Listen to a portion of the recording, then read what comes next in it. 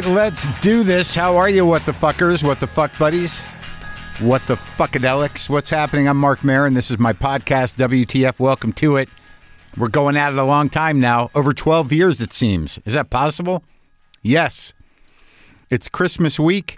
I guess travel's going to be impossible for anybody going anywhere in the middle of the country and probably anywhere in general, because generally a storm that's supposed to happen like this will cripple the entire air travel ecosystem. I don't know what's going to happen. I'm supposed to go spend some time with my dad. This might be the last holiday season where he remembers me. That's heavy. Kit was supposed to fly back to Chicago to see her people. I don't know if that's going to happen because of this fucking storm. It's disappointing, but look, it's a harsh thing, climate change, and whenever they call something a bomb cyclone, all of a sudden you start hearing names for things you never heard for. This thing is it's the horrendous wind. What? Yeah, they upgraded it to horrendous. The bomb cyclone. Maybe that's a weather term that's been used before. I was wondering how long it would take for planes to start dropping out of the air because of climate-related problems. This might be it. A bomb cyclone. Wait, have you ever heard one of those before? No, they had to create a new name. It's probably not true. I know there's probably some meteorologists out there or people who study weather as a pastime that are like, no, man, no. The bomb cyclone has been around. There's only been like 2 of them, and this is one. I don't know, man. But good luck with the traveling. If you get stuck, I hope you're okay. Maybe you should start building your brain around that, the possibility of disappointment in terms of travel. But maybe you're one of those people that's relieved. It's like, oh my God, we might not have to go. What a blessing. What a Christmas blessing this is. Hey, look, I have Scott Cooper on the show today. Scott Cooper is a writer, director, actor. He made the films Crazy Heart with Jeff Bridges, Black Mass with Johnny Depp, Out of the Furnace and Hostiles, both with Christian Bale. He's got a new movie out, also with Christian Bale. It's called The Pale Blue Eye, and it's kind of a great gothic whodunit that uses Edgar Allan Poe as a character. It's one of those historical kind of mystery horror things that uses a real guy, and the guy who plays Poe is great, and Christian Bale's the other guy, and he's Christian Bale. He's always going to be pretty fucking good. But I met this guy in an airplane. It was one of those situations. It was funny. So I'm sitting next to this guy, and I don't recognize him, but he's reading Willie Nelson's autobiography. It's got a big picture of Willie on the front cover. It's a hardback. And all I know is every time I look over at that guy, maybe he was across the aisle from me, and I had an empty seat next to me for some odd reason. And I kept looking over there, and Willie was looking right at me. It's one of those pictures, looking right at me from the book. And this guy's reading his book. He's pretty earnest. He's listening to music. Seems like a serious dude. And then, not unlike many air travel experiences, I don't know why this happens, but I can sit next to somebody and not say a word to them for 5 hours of flying. And then as soon as we're descending into L.A., it's sort of like, so where are you from here? And then the conversation starts. It was one of those situations where, in my recollection, he came over to the seat next to me. We talked for a while. He said, he knew who I was, and he was the director. He told me he directed Black Mass. I was like, holy fuck, you're a real guy. You're a real director. You're the real thing, man. That's some serious shit. And then Crazy Heart, I'm like, damn. So I was happy to talk to him. And I knew he was working on a new movie. At that time, I think it was Hostiles, which is also a great movie. Guy's a good director. Great director. And, I invited him on the show way back then. And we've been sort of in touch here and there through texting. And finally it happened. And it was good. He's a serious guy, serious director. Does the thing. It's a very interesting shift from that first movie, Crazy Heart, into all of these other darker movies. He did that movie Antlers, which is a horror movie, and he uses that guy Rory all the time, that guy I interviewed, Rory Cochrane. The first time I saw that guy or noticed him was in Black Mass. He played one of Whitey Bulger's hit guys, one of his henchmen, and it was so fucking deep and creepy. I just couldn't believe it. Jesse Plemons was in that too. He gets great performances out of people. But anyways, he's here on the show. So, look, I went back to the heart doctor because I don't know if I told you, but the last time I was there, I went, I had all the tests, stress tests, but then I felt like I needed more. So I had another appointment with the guy, I said, I want an angiogram. He's like, why? You don't need one. I'm like, I think I need one. I'm talking to many people my age who have these heart problems. He's like, yeah, but we checked you out. I'm like, can I just get one? Why? I'll pay for it. Just give me an angiogram. I want to see. I want to know what's in my pipes. He's like, you don't need an angiogram. Let's do this nuclear stress test. I'm like, what does that do? And he's like, well, it's like a stress test, except we shoot you up with a radioactive thing, and we take images before and after you exercise, and that'll determine your blood flow and whether or not it's restricted, and we should be concerned. It's one step shy of an angiogram and a lot cheaper. I'm like, great, let's do that. So I went and did that. So I don't know how that turned out. That was exciting. So my veins are lit up with radioactivity right now. I just look, man. I don't want to be surprised from the inside. That's all. You don't have much control over being surprised from the outside. You know, a car accident, a tree falls on you, a random shooter. I mean, who the hell knows? You know, once you're out in the world or even in your house, a beam could fall on you. You could get an infection from a tick, whatever. But I don't want to be surprised from the inside if I can avoid it. So there's a certain vigilance that has to go on in terms of making sure you're healthy and doing what you need to be healthy. So you get a heads up, cancer on the way, heads up, dementia on the way, heads up, your valves are all stuffed up. We got to unstuff them. Minimize being surprised from the inside. That's my new motto as I go. Minimize the possibility of being surprised from the inside. Again, outside, you just have to be vigilant, be careful, look both ways, run if you have to. But the inside's tricky. It's tricky, I tell you. Listen, this guy's a heavy guy, this Scott Cooper. Makes heavy movies. He's the real deal. Gets out there into the West and does the thing like the old guys. And it was great talking to him. His movie, The Pale Blue Eye, premieres on Netflix tomorrow, December 23rd. And this is me talking to Scott Cooper.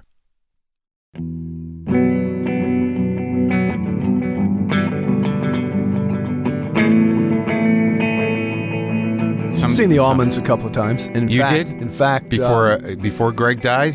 In fact, Greg Allman came to the premiere of Crazy Heart, and Did I'll he? never forget it. He approached me after, and he said, "That hit me real good." Oh yeah, oh yeah. A lot of musicians had seen themselves in Jeff Bridges. What surprised me about Greg Allman when I saw him, love the Allman Brothers. Shortly before he died, is that he is tiny. Yes. He's like, yeah. Like when I've seen Robert Plant too. Like I saw them both oddly. Well, I don't know where I saw Plant, but I saw Greg Allman. I was at the counter at the Bowery Hotel. Yep. And he walked behind me, and I'm like a ghost. Who? Greg Allman? Yeah. Shortly before he passed, but he was tiny. Tiny guy. Big heart. Great sound. Hey, man, that last solo album, those Little Country Blues, the God. One that T-Bone produced. Well, right? that's why I was in the studio with them. With T-Bone? Yeah. When you were thinking about Crazy Heart? No, we were finishing Crazy Heart, or we hadn't yet. We hadn't yet. I think we hadn't yet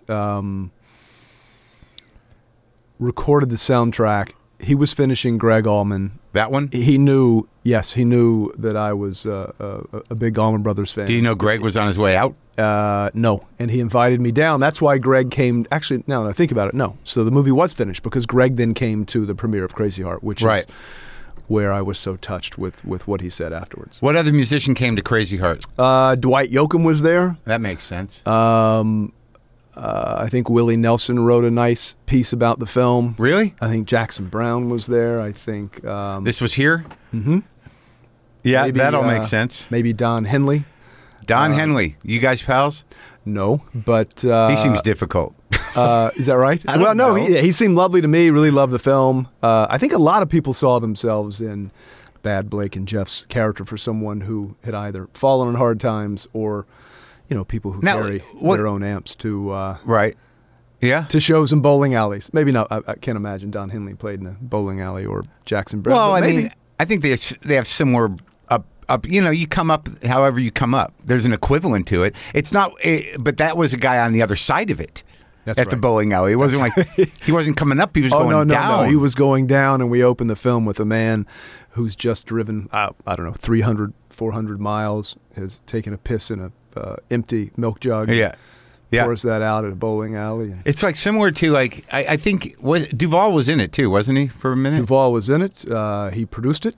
Did he? I actually spoke to him on the way over here. You did? I speak to him almost every day. What are you talking about with Robert Duvall? Today we talked about World Cup. He loved soccer. His wife is Argentinian. We talked about... He's in Virginia? He's in Virginia, which is... where you come from? Yep, where I'm from. I was married on his farm. Yeah, his horse farm? Yep.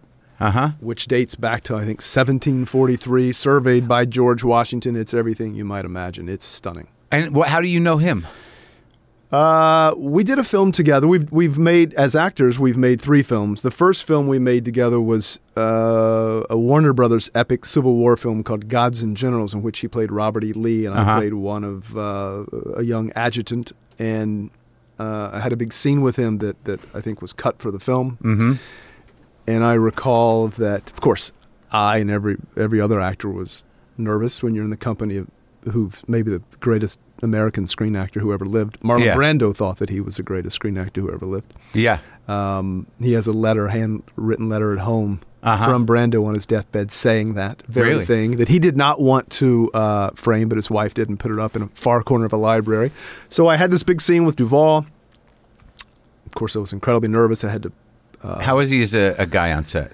Intimidating. You're talking about a man who's made 100 films and some of the greatest films ever made. No doubt. And then we had our scene. Didn't say anything to me. Later, his assistant came and knocked on I think I was in a honey wagon and my trailer was so small I could barely turn around. The quarter trailer? Yeah, or an eighth of a trailer. And he said, Mr. Duvall would like to take you to dinner. And I thought, oh, shit, okay, well... this very well could be the end of my acting career as it's starting to... Why would he take a whole dinner to do that? Exactly. Well, who knows? Yeah. He also knew that I was from Virginia. Oh, okay. And he said to me, he said, I really like the way you work. I think you're a very good actor, which, is the best thing you could ever take from Robert Duvall. Sure. And we struck up a friendship that to this day has not ceased. And he's really, he's almost like a second father to me. Like I said, I speak to him 3 or 4 times. How often do you talk to your real dad? Much less, believe it or not. I believe it. Yeah, and Bobby, as he likes to be called, Duvall, he was the first person to read my screenplay for Crazy Heart because I was auditioning for a lot of films and becoming a bridesmaid or not getting them, and he said, "You know what? You should do what I did before I wrote and directed The Apostle." He said, "Why don't you write something?" And he was the guy who said that? Mm-hmm. And I was I happened to be at that point really into Merle Haggard, who's the poet laureate of country music. Of course. Listening to a lot of Merle Haggard, a lot of Waylon Jennings, a lot of Townes Van Sant. And Townes is sad. Yeah. And I thought, well, why don't I make an amalgamation of all these characters? A little bit of Chris Christopherson as well. Yeah. And out of that, based on Thomas Cobb's novel, came Crazy Heart, and I was writing it for Jeff Bridges, even though nobody knew. I mean, Jeff didn't know me, so that's based on a book.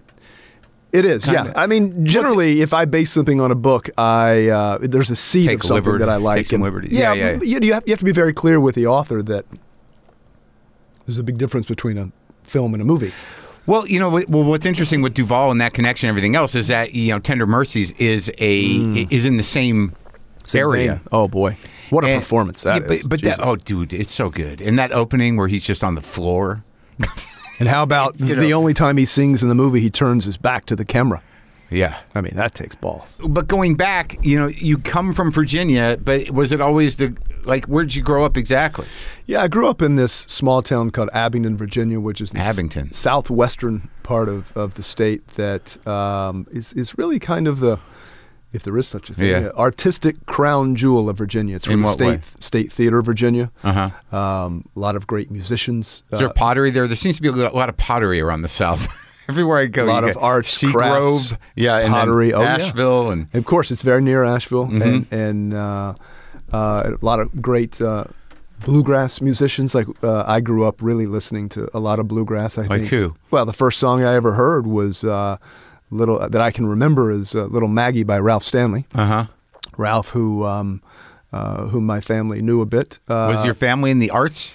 Well, my father taught English literature. My grandmother. Oh, he did? As well, yeah. Where at? Well, he taught it at boarding school in Charlottesville. He was taught himself by the great William Faulkner at the University of Virginia. At Oxford? Where was it? No, at the University of Virginia in Charlottesville. Not in Mississippi? No, he taught. Faulkner taught for a couple of years at UVA. Before he became, or like at what point in his career? He was. He'd won the Nobel. He was like a visiting professor. That's right. For a couple of years. And he taught my father. And did your father say like, all right, so let's go through the Sound and the Fury page by page. Exactly. I want an explanation. Well, I don't know that he did that, but there are some recordings of Faulkner teaching these classes that the University of Virginia have put online, and my father claims that he can hear himself asking a question. Not that question, but something. Who knows if that's true? The Quentin section of The Sound and the Fury is a brain bender. Yes.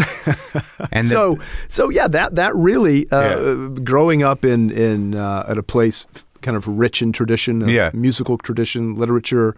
You're a Faulkner guy? Oh, yeah. And I've been asked actually to adapt a couple of Faulkner's novels. Like which one? Light in August. Really? Sanctuary, which is great. Yeah. They did the Reavers, I think, with Steve McQueen and... Yes, that's right. I can't remember the other guy. As I Lay Dying. So eventually, look, we're at a time now. I guess one could do it for limited television. Yaknapatawpha County. Yeah, but we're in a tough place. Yeah. I'm not sure to do a Faulkner miniseries. Well, I'm not sure. You can go through all of it. Wants to race out to the cinema. Sure. There's a whole mythology around Yaknapatawpha County. There was a scholar named, what was his name, Clanth Brooks, who his whole life was being a Faulkner scholar and kind of laid that shit out. Clanth Brooks. Jesus. So so you're coming up in a liberal, I'm assuming, or no? Yeah. Like education forward, creative thinking, good, all that stuff. Yeah, and when you your mom grow taught? up in she did not. No, she was a homemaker. Okay. And I think when you grow up in a small southern town that's more arts oriented, like Abingdon is, like I said, the State Theater of Virginia, it's a great tradition. The arts are kind of in your blood, but it's not something. Doing what I do as a film writer and film director is not something that kids aspire to from Southern Virginia, just because no one from Southern Virginia really does that. But did you, or were you more? No, I thought more about being an actor, and which is why I then went to New York City. How old were you? Studied there, in my early 20s. Studied in at the Lee Strasberg. School. But when you were growing up and learning about things, was that like a romantic idea that if you were going to study, it was going to be at Lee Strasberg? I'm going to do method. Yes, because the actors that I most responded to, had studied there. And who were they? Who were your guys? Of course, Duvall studied at Stella Adler. Right. Of course, I wasn't thinking of Bobby in those terms. Who were you thinking about? Well, of course, in terms of utilizing some sort of method, would have, of course, been De Niro and Pacino. I whether he studied there or not, I was really taken by Gene Hackman. Oh, the greatest. Hackman and Duvall are the greatest. Man. Were they roommates? Who was it? They were roommates. Right, that's right. And good friends. And one day, quick story. Yeah. On the set of Crazy Heart, shooting Jeff Bridges in a close-up. Yeah. We were lighting. Jeff wasn't on set. Yeah. I was just there with my cinematographer. I hear this voice behind me. Yeah. Duvall here? Yeah. I turn around and backlit, I swear to God, was Gene Hackman. In Santa Fe? Because that's where he lives now. I know, yeah. And I said, Mr. Hackman, no, he isn't here today, but I certainly will call him if you want to stick around. He's not far from here. Yeah. I said, nah, just tell him Gene stopped by. And just turned and was gone. That was it. That was my one experience with Gene Hackman, and I thought, Jesus. Bobby's great, though. I mean, he still watches a lot of movies, and he'll call me after seeing movies that people are putting up for Oscar contention and just rips them apart. Yeah. How old is he? 92. Is he really? 92, but Hackman's still... got to be up there, too. Yeah, I think he is. But still really sharp and lucid and has very strong opinions. And I hope at 92 I'm living the life that Robert Duvall is. So you go to New York, Strasbourg, doing the method, the repetition, getting in deep. Sense memory. Yeah. I have a lot of sense memory to draw from. Sure. Which would come later in do you have brothers, sisters? I have a brother who was not in the arts, and I had a younger sister who unfortunately passed when I was young. And those things really inform so you as an artist in your How work. old were you? I was 4, and I distinctly remember... She was younger? She was 7. Oh, she was 7. Coming home and lying on the sofa, and my mom putting cold compress on her head, and I was holding her hand, and then 4 days later she was dead. Oh my God. Yeah. In the house? No, in the hospital. Oh. Died. She had at school contracted a rare form of meningitis. Meningitis, right? And that's terrible. Well, and your brother's older? He is. Oh, but everyone was conscious. Oh boy, we're more than ever, and that really informs your life. But like how? How do you see that? Like in the work now, how does it inform you as a person? It's funny. I think it was Guillermo del Toro when I was telling him the story, and he produced a film of mine, and he's a really close pal and kind of good guy, mentor to me. Yeah, and when I told him the story about my parents losing my sister, he said, "It all makes sense." I said, "In what way?" He said, "Well, in your films, in most all of your films, a child dies. In Crazy Heart, a child doesn't die, but he's lost. Yeah. A child does die in Out of the Furnace. Yeah. Whitey Bulger's child did die. That's right, but dies in a similar way. Yeah, Hostiles, 3 children die in the opening moments of the film. Uh-huh. Antlers, a child dies. And then, So I didn't think of that, Mark, and I thought, Jesus, man. I mean, instead of going to therapy, which I probably should have been in, I seem to explore all that through my movies. But you're not consciously haunted by it. It's kind of in there. Well, I certainly think about it. Really? Every day. Oh yeah, every day. Well, I think because I'm as a parent to two girls. That's really the only thing I fear. I don't fear not making another film. I don't fear my movies not performing. Yes. Yeah. It's the loss of a child. It's the only thing that you can't quite control. And I now have a daughter who's a freshman at in college, and she's away. And so I'm probably more sensitive to viral transmission, COVID, flu, all those sort of things, meningitis, than I otherwise would be, because I generally live my life without fear. That's the only thing that. But the kids. Yeah. Yeah, I don't know how. I don't have them, and it's one of the reasons I don't. No, that makes complete sense. I'm prone to panic. Well, that will incite panic. Every night that Yeah, you don't know fall where they asleep. Are. You have no idea. No. Certainly one. My daughter's in college up north. Yeah. You. How often do you talk to her? Oh, we're in constant contact. We're incredibly close. Close family. You're texting every day. Texting, calling. Okay. Yeah. Oh, yeah. So that's good. You got to have that. Yeah, but I think about that in terms of parenting, because my parents did not, even having lost my sister. They, I think my wife and I are like a lot of parents of this generation who, speaking just for us, who were kind of helicopter parents. Sure. Yeah. Or lawnmower parents, kind of clearing the path for them. Yeah. My parents were, I guess, kind of like submarine parents. They were lurking, but surface when needed. Out past dark. But who's to say that? I mean, it's like, you did all right. You know what I mean? Like, I think the biggest, and I don't have kids, but it seems like you got to let them be who they are, one way or the other. And I think that it's hard. It is. I hope that we haven't stifled them in any way by, trying to maintain this kind of closeness with them. I hope we haven't. They're really lovely young women who are incredibly smart and passionate and understanding, faced with the world that our generations have left them with a lot of issues they got to deal with. Sure.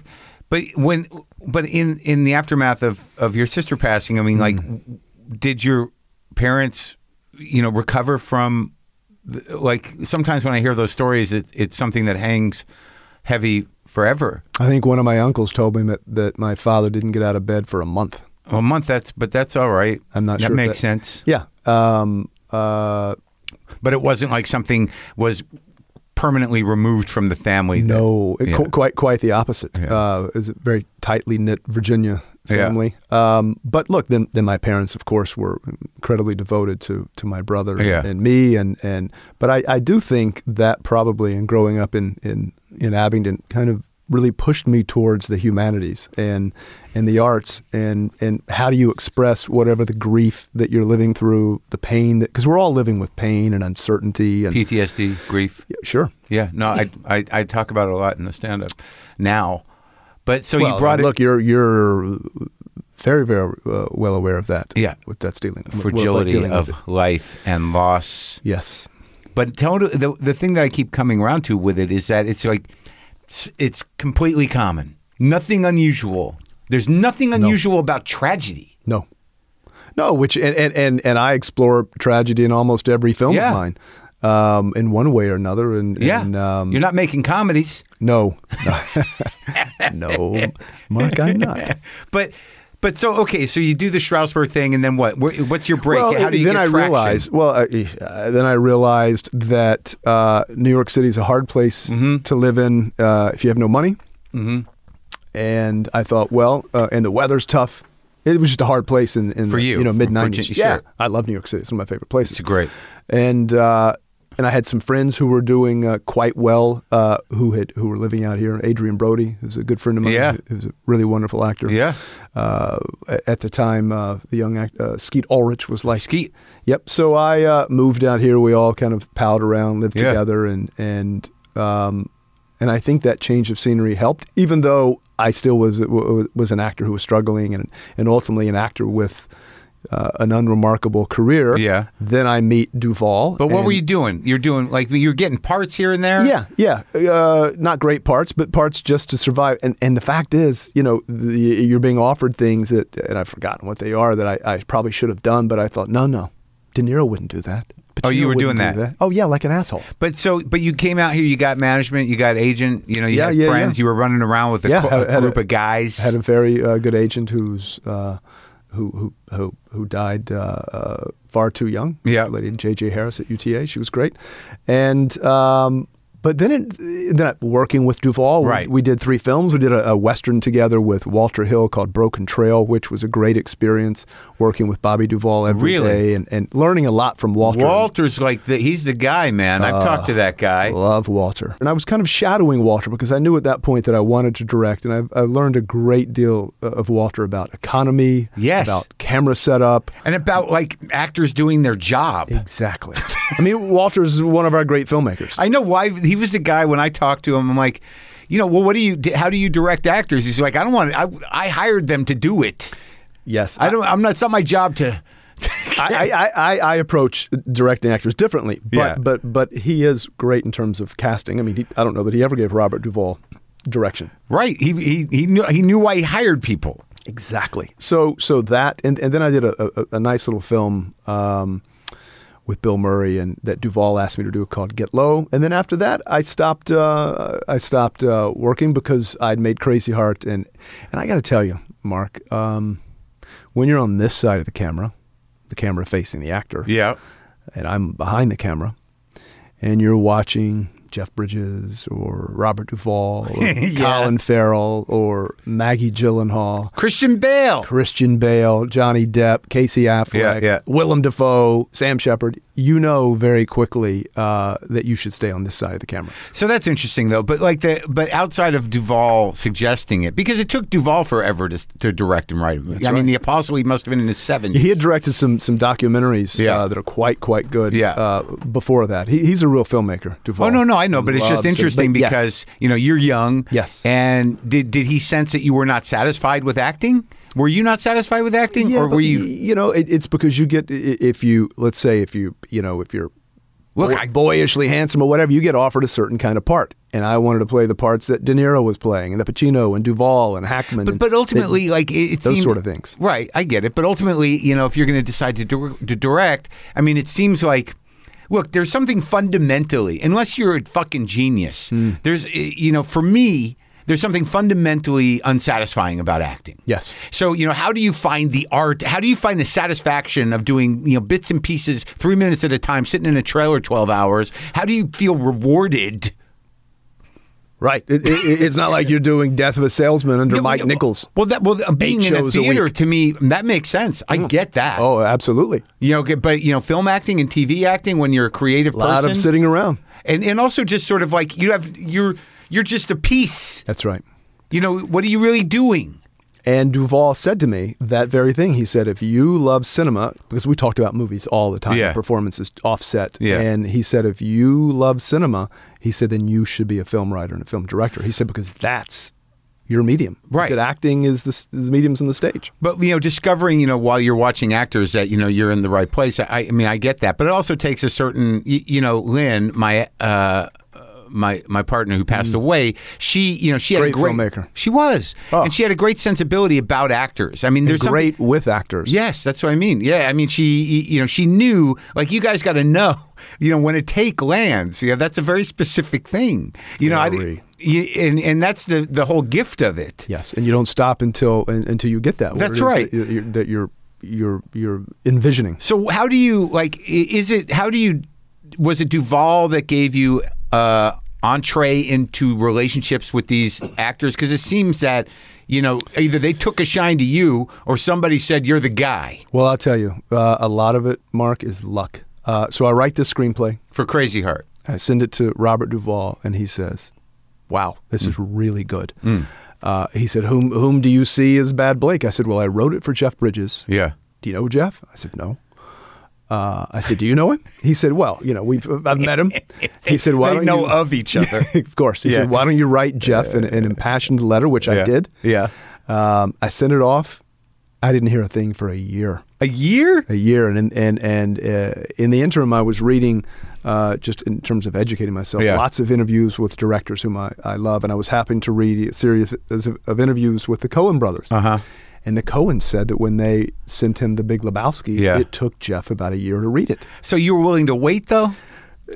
I was getting close. Were you doing other stuff? No, and I had a young baby. Yeah. Because I believed in the screenplay. I believed in my ability to tell the story. Because in the interim, I was touring around a little bit with Merle Haggard, spending time with him on The Chief, his bus, just getting a sense of how he moved, how he talked, how he sang, how he disturbs the molecules of a room. A year later, I hear from Duvall that Jeff loved the script and wanted to meet. I'd said to Bobby, I said, the two things I need to make this film, one is Jeff Bridges, and the other is T-Bone Burnett, neither of whom I knew. Yeah. I sent T-Bone the script. T-Bone asked me to come in for a meeting. I walk into T-Bone's house, and there's a cutout of Ralph Stanley, the bluegrass musician, guy, from my neck of the woods. Yeah. And T-Bone and I, from that point on, were and have maintained a great friendship. He's a great guy. He wanted to do this. Yeah. He was probably also instrumental in getting Jeff, because they go way back. So then I go up to Santa Barbara to meet Jeff, and we talk about the world, we talk about the screenplay, we talk about how I intend to shoot the film. I said, but Jeff, I got to be honest, I've never directed not only a film, I've never directed a television show, a commercial, not even a high school play, brother. And he said, you know what? I love first-time directors because they don't have bad habits. Yeah. I'm in. Okay. Wow. And Mark, that is a life-changing moment. Yeah. Jeff Bridges changed my life. Yeah. And I certainly would not be at WTF, baby, if not for Jeff Bridges. And also, what a generous actor in a way. And the most generous. And just so good in everything, and always has been. He's a national treasure. Just great. Yeah. He's one of the finest actors America has ever produced. Great screen actor. So you build that out and you do that movie, and but it's just such an interesting thing that was your first movie. Like, what the seed of it was really what? Well, the seed of it was a man who had reached the heights, was now in the trough, And why was that appealing to you? Well, because I think as a film, or just in terms of artistic expression, how life and also artistic life are nothing but peaks and valleys. It's interesting though, because it was a small movie, and in the sense of it was intimate. Yeah, very quiet film. Yeah, and you did something that you could handle and control. Oh, it wasn't directing a David Lean epic, right?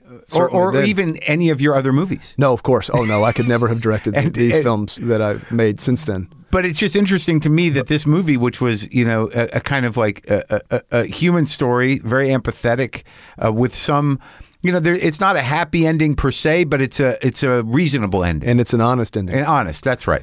So then you go from there to this Out of the Furnacing, which then you sort of establish a tone. That's right. Of how you shoot for the rest of them. That's right. Yeah. And it's a human story, but it's a horrific human story. It is. And I will admit that after Crazy Heart, the success of Crazy Heart, critically and artistically. He won the Academy Awards, right? And T-Bone and Ryan Bingham and Maggie was nominated. Yeah, so it's all downhill from there. Right? No. Well, I mean, that's kind of what, as a filmmaker, what you would like to do is kind of toil away in some semi-obscurity so that you can really hone your craft. Or do another one like that. Right, which is, look, for someone who was never offered anything as an actor to suddenly be offered every script in town, it was almost paralyzing. Yeah. And I thought, well, then I need to go back and tell a story that feels like I'm telling a story of where America is at the time, telling a story of loss and grief and pain that I know well. And it's going to be almost diametrically opposed to Crazy Heart, and that was Out of the Furnace with Christian But grief Bale. and pain, in terms of the war vet, and in terms of that relationship with the brothers, and loss of a parent, loss of a sibling, which I know well, and also living in a rough neck of the woods. Western Pennsylvania, the town of Braddock, Pennsylvania, where the great John Fetterman, now U.S. Senator from Pennsylvania, was the mayor and who was very instrumental in my shooting there. Really? And has become quite a good pal. And I've been supporting him, Christian Bale and I. Go, John. Yeah. So that was a film that I also loved Cimino's The Deer Hunter. Sure. Okay, so there's the tone. And I actually heard from Cimino after he saw the film. Come on. Yeah. He said, you ripped off my lighting. No, he actually said to me how much. He said that's, it's a more intimate version of what I was telling. He really loved the film. But I guess that part of Pennsylvania is lit like that. It is. It's kind of gray. As I was touring with Crazy Heart, doing all the press, I went to this town of Braddock, Pennsylvania, which had fallen on incredibly hard times. Yeah. And I took photos and I wrote in a pad all these locations that I then wrote the screenplay for. And I wrote it for Christian Bale. I didn't know Christian, but I thought this guy is, the best screen actor of my generation. Yeah. Has so much range and facility.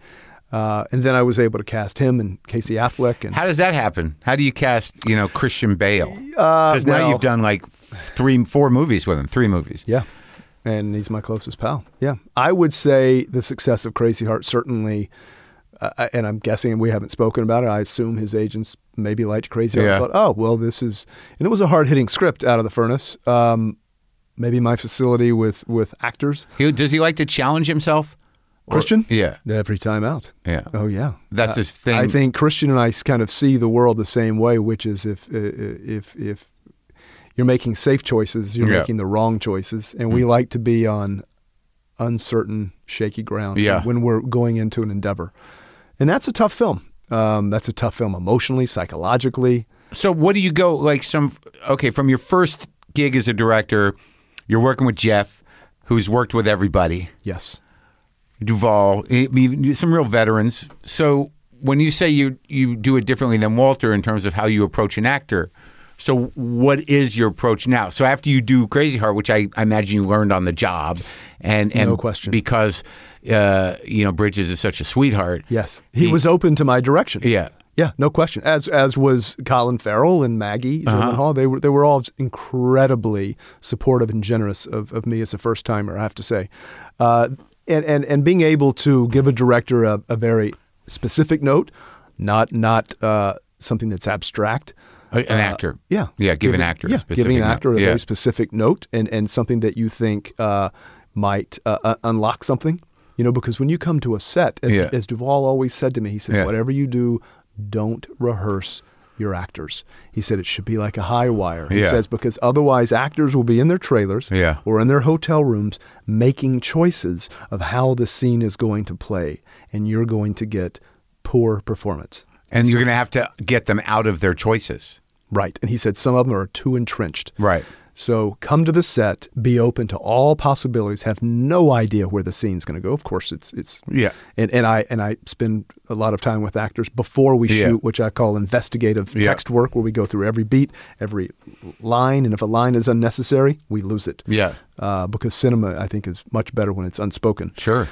So you have Christian Bale, you have the great writer and actor Sam Shepard, and Willem Dafoe, and Woody Harrelson in that film, and of course Casey Affleck and Zoe Saldana and Forrest Whitaker. And it's sort of a big menacing environment too. Yeah, and these are people that have all made great films, and also one of the great American writers, Sam Shepard. So that was intimidating. In fact, my wife came to visit the set one day in Braddock, Pennsylvania, and she said, "Oh no, I'm not coming back." She said, "This is too intense." So a lot of boy energy. Yeah, and so she didn't quite want to be around. But how'd you wrangle all those guys? You mean in terms of how did I get them cast, or how did I direct them? It's your second movie. Okay, I guess you're coming into it with a good a little bit of momentum from Crazy Heart. Right, but that's there's a lot of big actors there, a lot of heavy hitters, and they just were ready to work, huh? Yes, the best, and I think they probably respected. Again, I'm supposing, because we never really talk about those sort of things. My relationship with Duvall. Yeah. The performances in Crazy Heart. Did Duvall wrangle some other guys for you? No, he didn't. But he read Out of the Furnace, and he liked it. Loved it. Would look at cuts. Yeah. That was produced by Ridley and Tony Scott, whom we lost while we were shooting that film. Oh, really? And Leo DiCaprio produced it. So we had some really great producers. So you were there was a lot of people that wanted to be in the Scott Cooper business. Yes. Well, yeah, I suppose if they all backed the film. Hey, man, you came out of the gate strong. Why not bet on that horse? Yes, I guess in a sense. And that again was a really tough film. But Marc, I've been so lucky that when you make a film, and I've made a few of them now, that people will come to you and say that film changed my life. People who dealt with addiction. Right. Like in Crazy Heart. Sure. Alcoholism. Yeah. Overcame that. Yep. People who, I heard from many soldiers who'd come back from Iraq and Afghanistan and say that you come home and there's no one there to help you, no one there to support you, the pain that you're dealing with. Thank you for putting that on screen. Many Native Americans, for a Western I made, Hostiles, who saw their life. Sure, of course. And when I met you on a plane, and I think it was after Black Mass. That was a nice flight. Yeah, we ended up talking the last hour. You finally talked to me. I was watching you read your Willie Nelson book, and I'm like, "Who's that guy? That guy seems to be somebody." And then we just struck up a conversation, and it was after I'd seen Black Mass. I don't know that you'd made Hostiles, or maybe you were making it. I had just made it, I think. Right. Yeah. But I knew that Black Mass was a real movie, and whoever made that movie was a real guy. Oh, thanks. So so I was like, "Oh, you're the real deal, man. All right, let's hang out and talk about this shit." That was a nice flight. That was a fun film to make in Boston, I have to say. But in terms of obviously these movies are going to have an effect on people.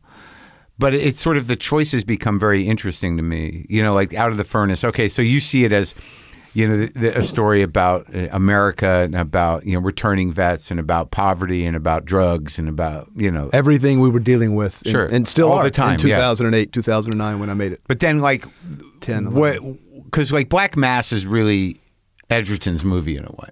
Yeah, and Joel was wonderful in that. He's great in it. Oh my it's great. God. So was this when you're working on that or deciding on that? Were you like, well, this is a genre that I want to fuck with? Yeah, interestingly, in terms of never wanting to be on safe ground, I've consciously, subconsciously trying to make films in all different genres that have always inspired me. Right. I made a music film. Right. I made a kind of a searing drama in Out of the Furnace. a gangster film, but I wanted it to be the type of gangster film that was unlike most gangster films, which are where we celebrate the gangsters. I mean, who doesn't love Scorsese? Who doesn't love Coppola? In the way that the gangsters are larger than life, and we almost, they live an aspirational lifestyle. I wanted Black Mass to be quite the opposite of that. Almost be the anti-Departed, which is a wonderful film. Made on the same subject, Whitey Bulger. The Departed, that's right, where Jackie plays the Whitey character, right? But a lot of times I think Scorsese over time did not glorify the mob as it's half and half. Well, he's also Italian. He knows those people. They're larger than life, and he knows them intimately. Well, that was the thing that struck me about Black Mass was that Rory's role, Rory Cochrane, and Jesse's, oh man, were so authentic it was disturbing. Johnny did a great job. Yes, he did. But those guys, to me, it's a tough part to play. But Rory was like transcendent. It was like, what the fuck? Because I had met a couple of dudes that were killers in New York around show business and around drugs, and they have a certain vibe to them, real killers. And, after talking to Rory, I couldn't get a lot out of him, but I assume he's met a few killers. And he met a few that were very closely involved with Whitey Bulger, in fact. Oh, he went and talked to the guy that he played? Oh, I mean, he was hanging out with John Martirano, who is now walking the streets, who is, one of... Was that the other guy? The guy who was eating the nuts? Yeah. Double Earl Brown played him. Beautiful. He's great. Another great role. But see, I'd never seen those guys played in such an authentic way. Yeah, they were horrible. Yes, Rory and that's really what I wanted to put forth, as opposed to this kind of aspirational gangster life. It was quite the opposite. Yeah, and I think people probably prefer the former. I mean, look, anytime you make a film in the footsteps of Coppola and Scorsese, Jean-Pierre Melville, the great gangster director from France, it's like, man, you're really setting yourself up for failure. But I think that the interesting thing was same with making a Western, John Ford and Eastwood and Hawks and but there's a way you're approaching it. I mean, this was about it was about a couple of guys from the same neighborhood, brotherhood, really. Family, and it was about the corruption of someone with integrity, or the slow corruption of someone. Exactly right. Yeah. So that's a different take. Yes. Depp had done Donnie Brasco, beautifully. Which that movie doesn't get the love it deserves. Criminally underrated. Totally, for both of them. Yes. As his sympathy grows, that he's gotten in too deep. How do you extract yourself from that? Where the opposite of that is Joel, who's slowly compromising his conscience and making exceptions. Oh, he gives a heartbreaking performance, Joel Edgerton. Oh, yeah. Yeah, when the jig is up in Harbor, who's like the best, it's like, when Harbor sits him down and all that insanity that Harbor brings to anything. I love David Harbour. Oh, he's the greatest. Great guy, great actor. I really want to work with him. Yeah, he'll light you up, man. That guy, he's so funny. When I talked to him, I loved him. I should become friends with more people that I talk to, but I don't. But anyway. Well, hold on, you and I are pals now. Yeah, we are. Yeah, good. We text. Yeah, I never know when to text people. Like, I have a few people's numbers, but I'm like, I'm not going to bother. And why? People like to hear from you. I'm not going to bother Guillermo because I assume Guillermo would love it. We were going to be friends, but then it just I guess he got busy, and then I always personalize it. I'm like, I fucked up somehow. I just never want to be the guy that the bing on the phone happens, and they look at it and go like, oh fuck, what does he want? That's funny. I hardly think they'll take it. Well, I have guys like that, don't you? Yes. So it was conscious then, the process of deconstructing and reconstructing the gangster picture. The gangster picture. 100%. In fact, the film that most influenced that was Coppola's The Conversation, just in terms of how he approached the world, in terms of composition, lighting, how he told the story. Of course, that's my favorite Coppola film. Really? Boy, I think it's awfully good. Watch that again, John Cazale. And, God damn it! I gotta watch it. Well, I know I gotta watch Hackman. Duvall's in it too. I know. No, it's a wonderful I gotta watch film. it again. I just remember the obsessive Hackman. Sometimes when I see actors that I know can just kind of fucking light shit up and play a compressed guy. Yes. I appreciate it, but I don't find it satisfying. I see. Well, But I got to watch it again. No, I understand that. I mean, look, I didn't go to film school. So my film school is watching Coppola, Kurosawa, Scorsese with the sound off. Watching how they tell stories, how they move the camera. More importantly, when they don't move the camera. I watched Rain People. I watched that in preparation to talk to James Caan. Oh, Jimmy Caan. Well, let me ask you about Depp in Black Mass. Now, did you want him to at times look like a ghoul? We pushed it a little bit, right? So that was intentional, a bit more extreme. Yeah. Yes. Johnny is an actor who I think excels and prefers to look different than he does as Johnny Depp. Yeah. If you look at all of his parts, sure. Apart from maybe Donnie Brasco, right? And maybe that's the curse of just being impossibly handsome when you're young, sure. and you want to. I mean, I don't know. Yeah, psychoanalyzed him, but in terms of wanting to look like anything but yourself. Yep. And he looks very different than Whitey. Yep. But what was important was that we were able to get a type of almost cobra-like anger, like a demon from those Johnny. eyes. Yes, and his ability to strike when people least expected it. I recall showing the film to someone who was working on the movie, and afterwards he came out of the screening room and the blood had drained from his face. He was from Boston. He was crying, and I said, "Are you okay?" He said, "Well, when I was a kid, my father owned a convenience store in Boston, in Southie. Yeah, and and Whitey would come by every month and want his tax. Yeah, my father was a concert pianist, and one year he couldn't pay Whitey because he was paying for our education, and Whitey broke his finger, so he could no longer play piano. That's the kind of guy he was, and touched people. A fucking monster in Boston. So that was really what I was trying to put on screen, but also then seeing a human version for someone who then loses a child, someone whose brother is the most powerful politician in the city, played by Benedict Cumberbatch, and seeing their relationship, seeing this relationship with Joel Edgerton disintegrate. I love making that film. It's great, man.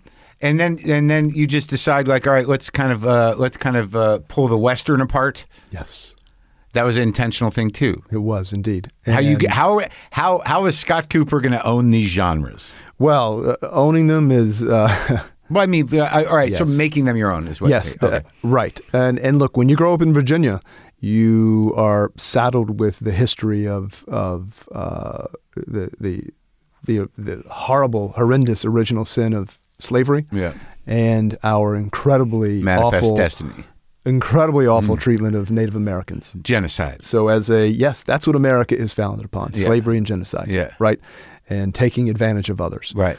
So as a Virginian, how do you try? I mean, you can never expunge yourself from that. So through cinema, I thought, well, then let's tell a story about a very hardened U.S. Army captain who was indoctrinated by the United States government to view Native Americans a certain way. Yeah. And then over the course of the journey, does he realize that he's been seeing them and the world all wrong, and he ends up avenging their deaths. Right. That's a turn that you wish to happen for more people, especially now. And it's possible. That is possible. If you can get we somebody, need it now more than ever. Well, I mean, but it's very hard to get people to connect with their humanity if they're not engaging with humans. Yes. or different types of humans. But so Bale. So what's the arc of the process in working with him from the beginning? Well, because we've now made 3 films together. Christian has been making films for now 35 years. Since he was a kid. 12 years old. He's worked with every type of director, every type of actor. He's seen every script, every story. He's seen every process. But for him, it's broken down very simply. It's all about director and screenplay. Yeah. And Christian will not only give you notes on his part, but he'll give you notes on Jesse's part and Rory's part and Robert Duvall's part, all in just trying to serve the story. Whereas most actors like to think, okay, well, how big is my part? How many lines do I have? Christian doesn't approach. He needs to know the world he's moving through and the people he's dealing with. That's exactly right. So we start with screenplay, like I said, investigative text work. Every scene, every line. Is it necessary? Is it working? All the way through. This is him as him. Yeah. And then you're sitting there at a table. Yes. Okay. Over many, many sessions. Yeah. And out of all this has grown. I have benefited from a really deep and close friendship with him. Almost like a brother to me. Yeah. He is, in fact. So through that, because our films are not easy to make. Yeah. No film is easy, but mine are particularly difficult. Yeah. Psychologically, emotionally, physically. Difficult locations. In terms of... Well, difficult locations, difficult weather. Yeah. Difficult material every day that you have to mine as an actor. Right, but like in terms of like making movies in general, it's sort of a big mountain to climb. But is there something that do you make them more difficult for yourself? My wife thinks so. She recently sent me the opening credits to the new season of The White Lotus, which takes place in Sicily, I guess. And she's like, why can't we fucking make a movie here? You're always at 8,000 feet above sea level, or you're in, Western Pennsylvania. It's like, because you like it dark, man. Yes. So it needs to be gray and cold. Yes. I mean, -8 on Pale Blue Eye, or 8,000 feet above sea level on Hostiles with torrential monsoonal rain. Where were you, in Colorado, Montana? What? Yeah, New Mexico, Colorado. We never shot that one in sequence. We shot that for the first time in sequence from the beginning to the end. And we moved up north. I grew up in Albuquerque, and I've been thinking about going back, but I don't think I'm gonna. Why? I love New Mexico. I love it. I love it too. Such a great state. The people are so welcoming. Yeah, I was looking at at properties up behind the mountain, up between Santa Fe and Albuquerque and Cerrillos. Oh, love it. Yeah, but like I don't know. I don't know. There's no water there. Why you think? Well, there's no water here. I know exactly. But there's no water there. Yeah, right. So I'm thinking if I'm gonna go, I'm gonna go somewhere where there's water. Yes, farther north. Yeah, Montana, maybe. Canada, baby. I love Canada. Yeah. All right. So anyway, we're talking about working with Christian. So you break it down and you go in, you go down, you go inside out with the thing. Always. And see where he's at. And out of that, I can assure you, becomes a better film. But he builds his own character.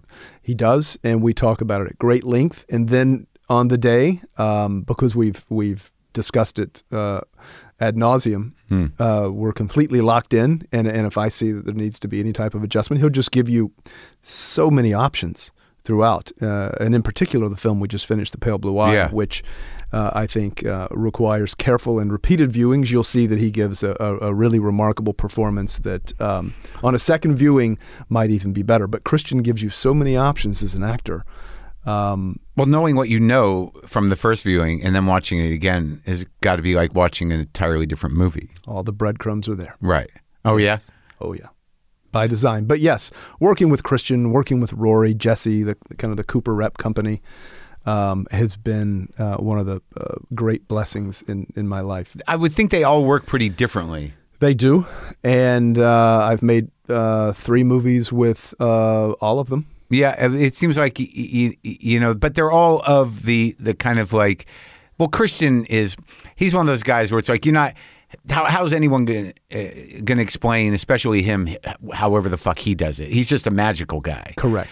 And these other guys, the character actors, are different. So you deal with a pretty authentic crew. You do. Yeah. I do. And they go incredibly deep. Yeah. Back to Black Mass, Rory and Jesse spent a lot of time dealing with people who've done a lot of cruel and deadly things. And that takes its toll on you as an actor. I think Rory's performance in that film is one of the great performances. It's the best. Where they got to deal with the girl. I mean, he sees Johnny Depp strangle his young, lover / stepdaughter in front of him, and I slowly glide off of Johnny onto him, and we just hear her off screen, and it's devastating. I mean, Rory went to some incredibly deep places, and I'm grateful that he would put himself through that, whatever his process is. But it's he also did the same thing on Hostiles, which was a tough film to make, and his character is living with post-traumatic stress disorder, and there again took a deep toll on Rory. And once Bale is locked in, he's locked in. And once Christian's locked in, he's locked in. He's like a thoroughbred. And right. All he needs is a little bit of this, a little bit of that. And off he goes. And I have to say, look, as a film director who's written these screenplays, to see these characters, these actors, bring them to life in this way is beyond satisfying. I would leave the set every day saying to myself, my God, I've just seen some of the great screen acting that... ever. Yeah, I mean, truly. I agree with you. And are you a guy that knows when you have your take early, or? Yeah. And I don't do a lot of takes. Yeah. Because the actors and I are in such sync by the time we get to the floor that and then if we want to explore some things as well that neither of us considered, just to give me options in the cutting room, for sure. But I think if you're incredibly well prepared and you are really focused on the most minute details, out of that comes great performance. And you give actors a lot of room. Yeah. I do. Yeah, I love actors, adore actors. I can tell. And Hostel has had a bunch of great actors in it. Yes. Yeah, I've been blessed to work with some of the best. And then like Antlers, which I watched recently, I think there's a continuation of some sort of a sort of sympathetic, empathetic kind of embracing of the sort of spiritual nature of Native Americans. That's exactly right. But it's also an elegy for America, and it's a horror movie. It's a horror movie, and we're dealing with the opioid crisis, and we're dealing with family trauma, methamphetamines, and I get that's the core of it, but it's a horror movie. It's a monster movie. film. It's a horror movie, but it is one of those horror movies where the ancient evil is a Native American one. That's right. And I hadn't seen Graham Greene in a while, and I just like the sort of like that the only guy to know is the old sheriff who's a Native American. Yeah, and there were a few scenes of his that didn't make the film, but probably should have, that would have ultimately made it, I think, a richer telling. Oh, yeah? Yeah, you go back and you look at a film later and you think, my God, I cut these scenes that I should never have cut. But really... What would they have grounded? I think probably just giving us more insight into the beast? Yeah, and Native American lore. Yeah.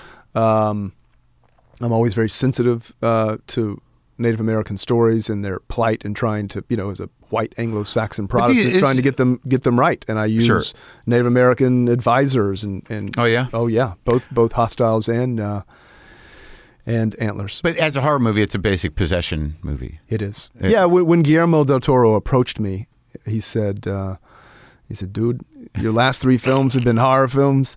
He said, "And nobody knows it. Would you like to make a horror film?" And I said, "I love horror films." Yeah.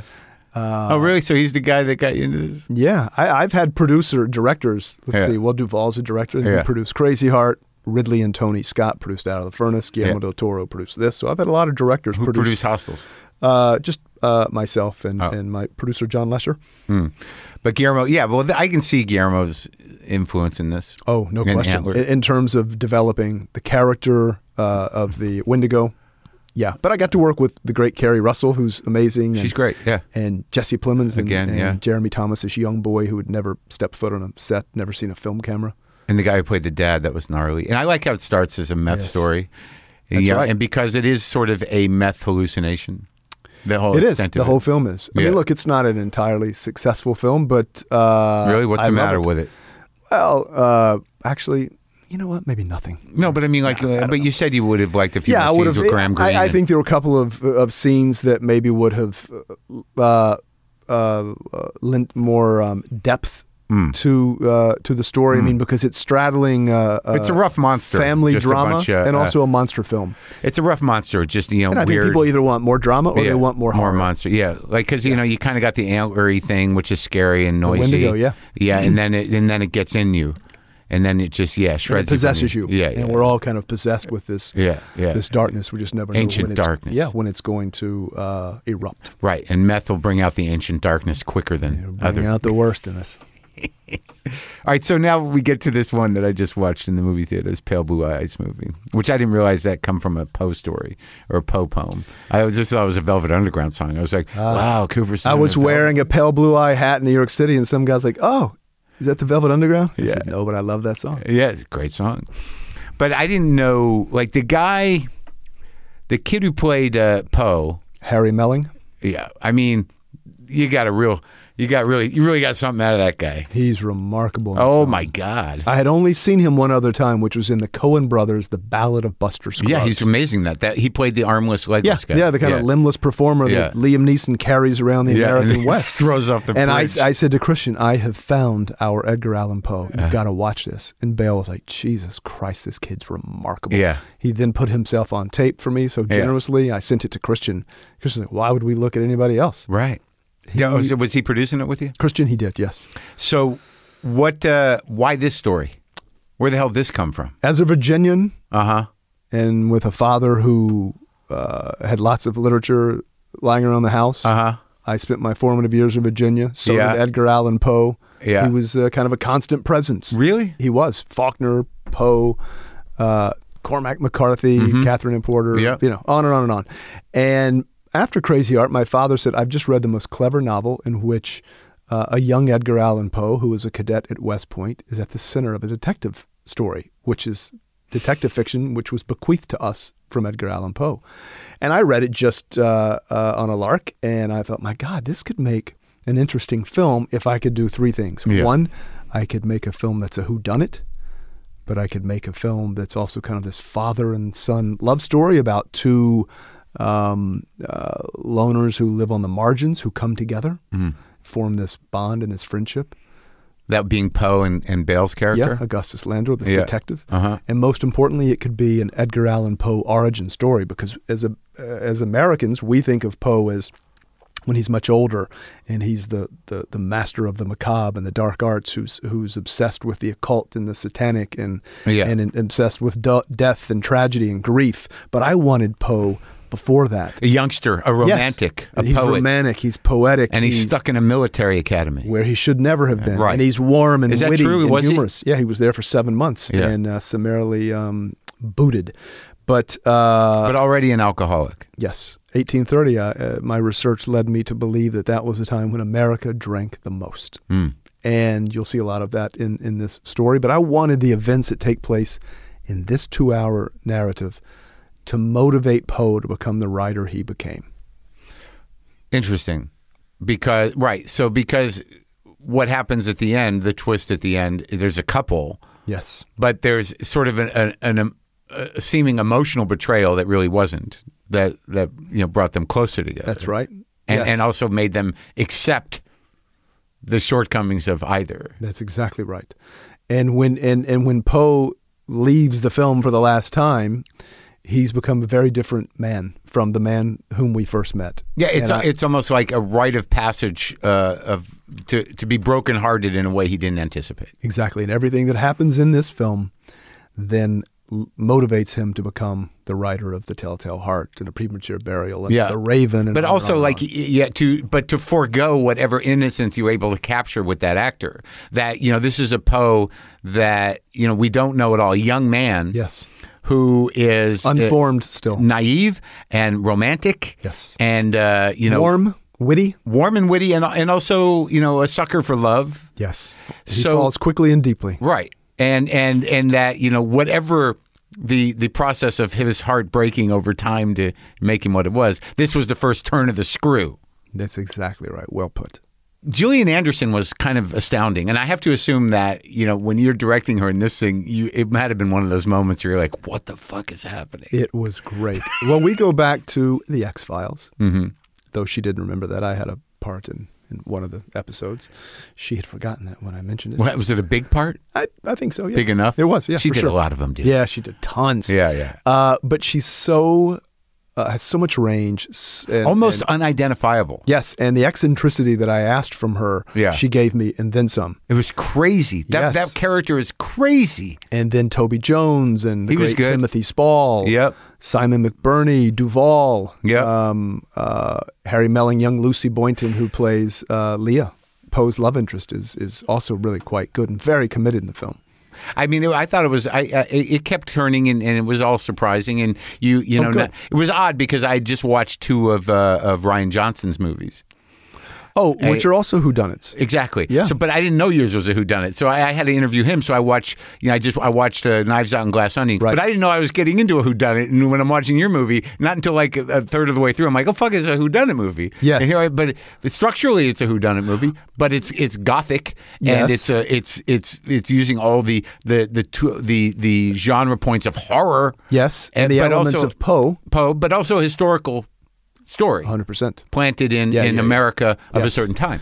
Yeah, and yeah. For people who, and having not seen Glass Onion, for people who come to this wanting, and because I've seen the first one, that type of tone in a whodunit might be disappointed. Because it is with your movie, yeah. Because they're very different. Oh no, approaches. this is a historical movie, and also it's got like all that good. It's got some Satanism in it.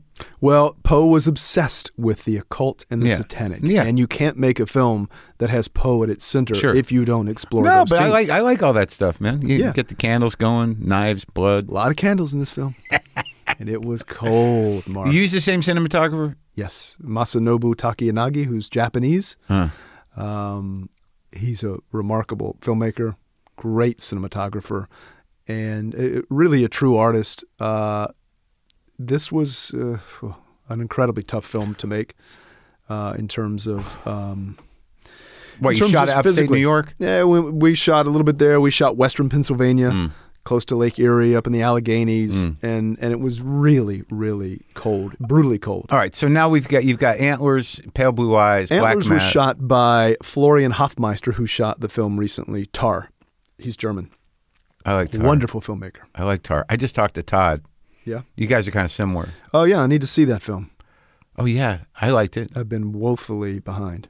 It's good. It's got a good turn. Do you know that guy? No, just Todd Fields? know his work, yeah. You seem like you would know each other. You guys are both actors who Yeah, that's right. That makes ejected. sense. Yes. Ejected and haven't yet come down. So when are you going to make a light movie? Man. I mean, just even like, in terms of lighting. You mean right physically? Well, that's a good question. Christian and I are going to make another film that is really out of the trilogy of stands alone from the three films that we've made together. It's a remake of a French film called L'Emploi du Temps by Laurent Cantet, which is a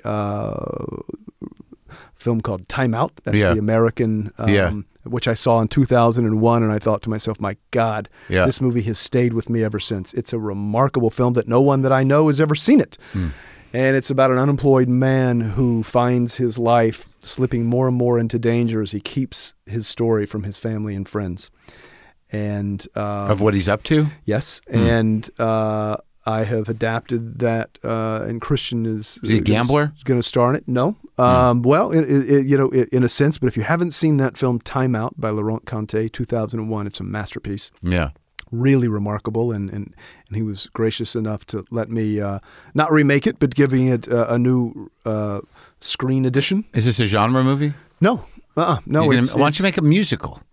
Well, why don't you lighten it up a little music in Crazy Heart. I know. There's some music in that. Lighten it up. How about a comedy? Come on. If I were ever going to make a film about Elvis Presley, I would want it to be about the last day in Elvis's life. Sure. As opposed to... I'll tell you, that kid who played Elvis in that Elvis movie. Yeah, how is he? Fucking great. Oh, man. Like they're going back and forth between that day with the real Elvis and him. It's hard to tell. Wow. Mick Jagger once asked me to make a film about Sam Phillips, the great Sam Phillips. Sure. Yeah. In Memphis, of course, Sun Records founder. I guess so. Yeah, I mean, that makes sense. He's an interesting guy. Who, Sam Phillips? Yeah, he's a mystical dude. Yeah. I mean, I think he's a guy that bought his own bullshit eventually. I think so. Yeah, but I'm eager to see that. I think what Baz the Elvis? Baz is such a great... It's fun. A lot of people are hard on it, but it's sort of like, well, why don't you lighten the fuck up? It's a Baz Luhrmann movie. I auditioned for Baz for Moulin Rouge. Yeah, and it's like it's. I found it entertaining, and I think that's what he's trying to do. But the guy was convincing. None of that shit works. Because if you know the guy you're making a biopic about and the actor just falls short, then there's no way you can totally lock in. No. It's just this weird homage to something. That's exactly right. But this guy, is in it. And there's so many layers going on. Oh, I've got to see this. And I love Baz's work. He's his own IP. Dude, he shoots it through, some of this, the nerds, not the nerds, but the music historians are like, it wasn't really like that, this or that. But to do it from the point of view of a compulsive, degenerate gambler, aging Tom Parker, who had made decisions for Elvis's life that hobbled him. And Did they ever? Right, but that's, Baz... That's great drama. Right, but Baz decides to shoot from his point of view. That's great. And yeah, man. I mean, that's a big risk. Of course, Baz does nothing but takes big risks. Yeah. I mean, I found it enjoyable. Fuck it. Great, man. Yeah, no. I now that I've just finished, I literally just delivered this film a couple of weeks ago. This movie's great too. I mean, I loved it. Thank you, Marc. It was great. The thing that I keep thinking about is like the sort of. Now I got to watch it again, knowing how it ends, and to see what you did there. Really, it's weird that this is a movie as an assignment. You do have to watch it twice because, so there's no way to know where it's going the first time you watch it, and then you want to know, is there any way to know? And there is. Come on. Of course, when you watch it the second time, you'll be like, oh my God, that's But is that the same? But you weren't thinking that way when you're watching the film because you're just hopefully giving yourself over to a certain era. But so you think there characters that you find entertaining? I mean, this is a more accessible film than some of my others, right? Oh no, sure, yeah, definitely, yeah, because this is my version of Downton Abbey. Yeah. Hopefully, you were transported to what didn't feel like you were in a period picture, but felt like you were in a certain location. Because I hate watching period movies where it just feels like people are in costumes. Yeah, no. Yeah, no, you definitely felt it. And also, what you realize is that the nature of toxic masculinity and rapey douchebags. They're out there forever. Even every day, Marc. I know. Unfortunately, and I don't know what's wrong with men. Fuck. Something They broke. treat women with respect and dignity and kindness and love and many of us do. Yeah. But there are those who do not. Yeah. And I don't know if it's a sense of privilege, entitlement. I think it's just pain. I think there's some sort of fundamental kind of strange misogyny at the core of the dynamic that it's a threatened thing. I think that men are threatened somehow. Yeah. Look, I grew up with a very strong mother, strong wife, two very strong, independent-minded young daughters, and for that I'm thankful. Yeah. But I do worry about them. Yeah, how can you not, dude? But who you want to work with now? Marc Maron. Come on, man. You're do great. It. Yeah, give me a little something. You kidding? Give me one speech and something. I would love to work with John Riley. Yeah. What about the big boys like Bob De Niro? Come on. Al. Bob. If I could pull Gene Hackman out of retirement. Good luck. Never. It's not going to happen. It's remarkable you can have such a facility, have such a career, and just say, I no longer want to be a film actor. I'm just going to write. Yeah, but it's like at some point you have to ask yourself, it's like whatever I've been chasing, whatever successes I've had, what do I want out of my life? Yeah. At a certain point, why not, if you can, pull yourself out? Exactly. It's not like you didn't do enough. No. There's a young actor that I really want to work with. Yeah. I think she's remarkable. Her name's Florence Pugh. Do you know her? Yeah. Man, she's Lady Macbeth. Have you seen that performance? Great. Oh, God. Towering. I don't know how old she is. Mid-20s? She's remarkable. Never a false moment. I'd like to work with her. Yeah. Well, this movie's great. It was great talking to you. You too, Marc. Thanks, man. Thanks for doing it. Come on, are you kidding me?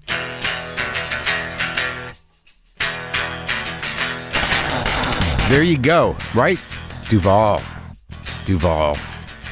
When we were out on the porch after the interview, and he Duvall left a message for him. It was great. I don't think I'm talking out of school here. He played a little of it for me. It was just Duvall talking about a movie he'd watched. It was like just an old guy talking about a movie, but it was Duvall. It was beautiful. So you can stream The Pale Blue Eye on Netflix starting tomorrow, December 23rd, and I'd like you to hang out for a minute if you could. Thank you. So, folks, we've been looking back at my old radio show, Morning Sedition, on the full Maron feed. This week, we just posted a new episode with Chris Lopresto, my old board op. We have some fun reminiscing and listening to clips and having some laughs, and we'll be doing more of that in the future weeks because there are still a lot of great clips, like this one, which is appropriate for the holidays. There's a darkness on the edge of town, heathens, and its name is Christmas! The most pagan of holidays, not sanctioned by the Bible. For according to researchers at the University of California at San Diego, or UCS demonic, more people die of heart attacks on Christmas Day than on any other day. This is not news, gluttons, for it was prophesied in a little-known poem in Revelation, 1 Adam 12, 1 Adam 12, we have a bear attacking a fat man.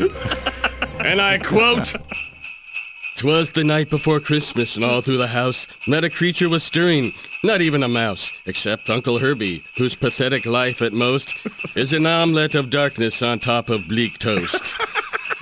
Anyway, it seems Uncle Herbie had been up all night, celebrating the loss of one more day in his life. He drank past his limit, cramming food down his throat, until his kidneys did bleed and his liver did bloat. In his stomach sat a big ball of gluten, while the pores on his face looked like cheese they were a-sputin'. His colon did kink, did buckle and shudder, while it oozed a soft substance, much like fresh butter. Oh yeah, Herb's a sleazeball, but wait, there's much more. His son's a pusher, his mother a whore. And all through the night, as his stomach did gurgle, he dreamt of a neighbor's freezer to burgle. Just then, through the hallway, Santa did skulk, dragging behind him his big bag of bulk. He laid down the presents one by one, a pile of sawdust, a whole wheat bun, a bucket of bran, nitrate-free sugar plums. And when he was finished, Herbie was dead. A vessel broke or something, and Santa was taken downtown for questioning. Shouldn't boon ta-ta ta-ta sa-ta-ta. End quote. If you want to hear more bonus material like that, sign up for the full Marin by going to the link in the episode description. And while you're there, you can also submit a question for a future Ask Mark Anything episode. Wait to hear this. I pulled out the 335 and I plugged it into the little 53 Deluxe and cranked it up. Got some nice mud. Here's some nice mud. Clean mud, though. Weirdly clean mud.